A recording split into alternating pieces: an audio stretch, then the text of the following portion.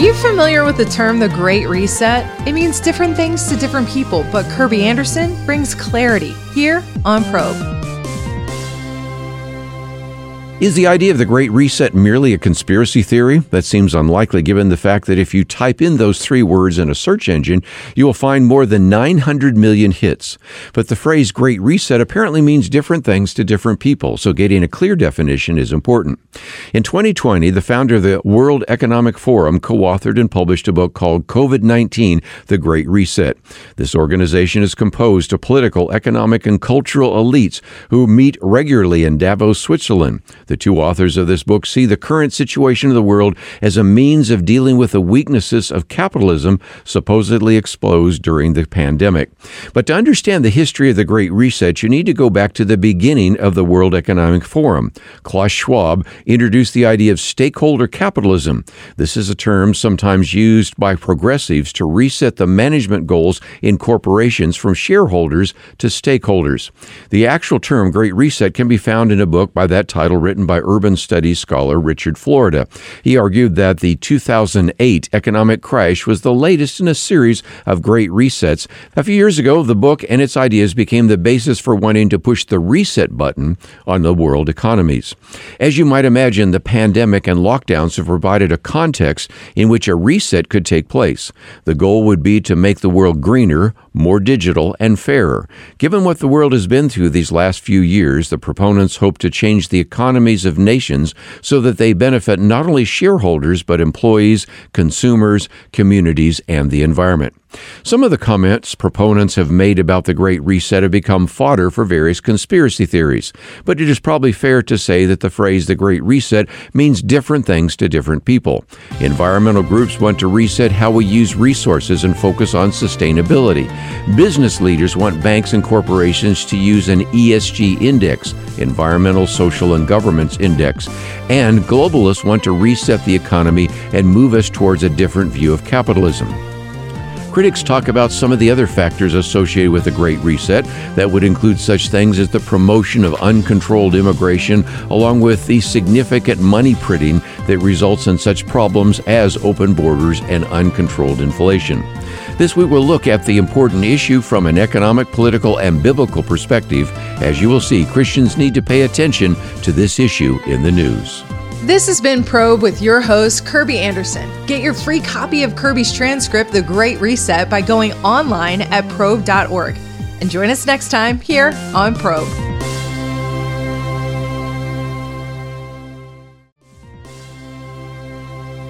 The primary focus from the World Economic Forum has been an attempt to move our current economic system into stakeholder capitalism. Some critics have renamed it corporate socialism or even communist capitalism. The plan is to change the behavior of corporations to no longer benefit shareholders but to focus on stakeholders. This would be done by requiring businesses and corporations to take a more central role when a crisis like the recent pandemic adversely affects society.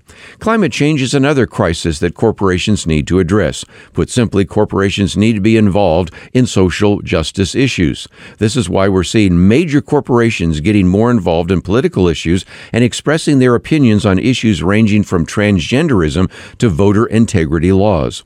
One effective tactic being used to rate businesses and corporations is an ESG index, which stands for Environmental, Social, and Governance Index. The ESG index can be used to force businesses to comply with a woke agenda or else be squeezed out of the market. Some have suggested that the ESG index is essentially a social credit score being applied to businesses and corporations. Andy Kessler, writing in the Wall Street Journal, argues that ESG is a loser and that you pay higher expenses for a fund with similar stocks but worse performance. In fact, he encourages investors to buy stocks of companies with great prospects over the next decade at reasonable prices. So aren't the companies in countries with a high ESG score better investments? A professor at the University of Colorado evaluated the system in the Harvard Business Review and made 4 key points about ESG. First, ESG funds have underperformed. Second, companies that tout their ESG credentials have a worse compliance records for labor and environmental rules. third, ESG scores of companies that signed the UN Principles of Investment didn't improve after they signed, and their financial returns were lower than those who signed. He concluded often the companies publicly embrace ESG as a cover for poor business performance. In other words, when earnings are bad, the company cites its ESG score. Klaus Schwab believes that companies should try and optimize for more than short-term profits and focus on achieving goals set forth in the United Nations for Sustainable Development. That may sound like a good idea until you look at the economic data behind it.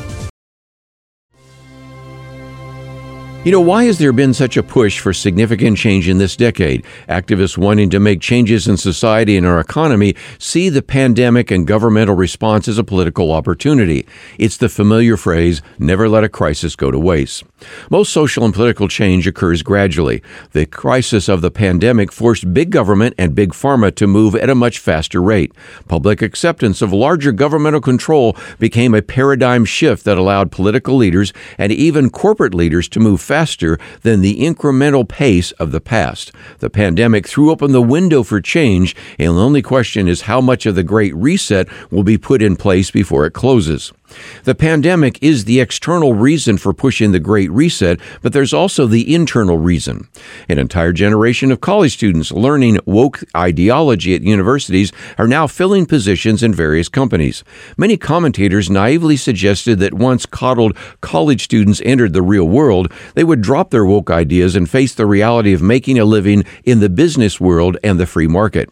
Instead, those woke students brought their ideas into corporate boardrooms and embraced attempts to reset capitalism and corporations. Their professors taught them that capitalism is evil and that America is riven with racism, sexism, homophobia, and xenophobia. It is time they believed to join arms with activists and reformers to bring about the Great Reset. And we might add that the American consumer hasn't been so accepting of these ideas, which is why we sometimes hear the phrase, go woke, go broke. Now, the push for the Great Reset is also taking place during what many commentators refer to as the Fourth Industrial Revolution. The First Industrial Revolution was a mechanical revolution. The Second and Third Revolutions were electrical and digital.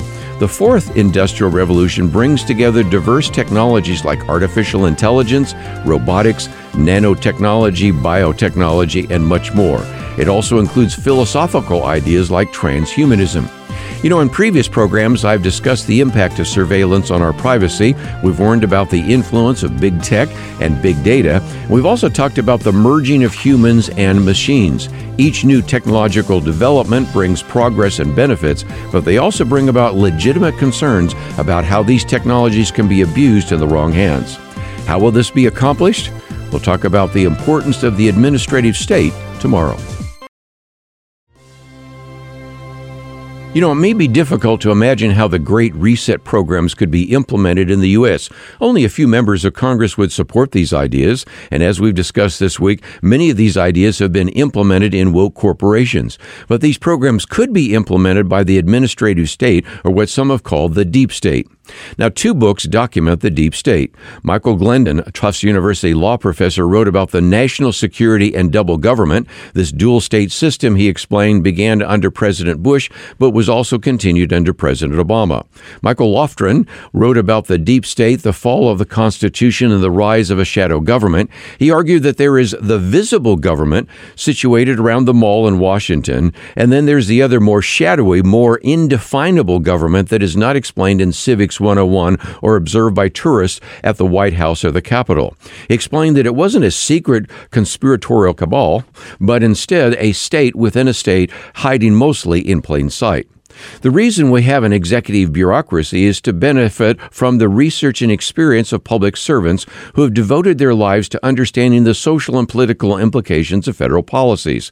The experts in the bureaucracy can provide a context and prevent presidents and their cabinets from making huge mistakes. But there's another side to the federal bureaucracy. We may suppose that bureaucrats are there to implement the policies of the president and administration. Political appointees to the cabinet always say they serve at the pleasure of the president.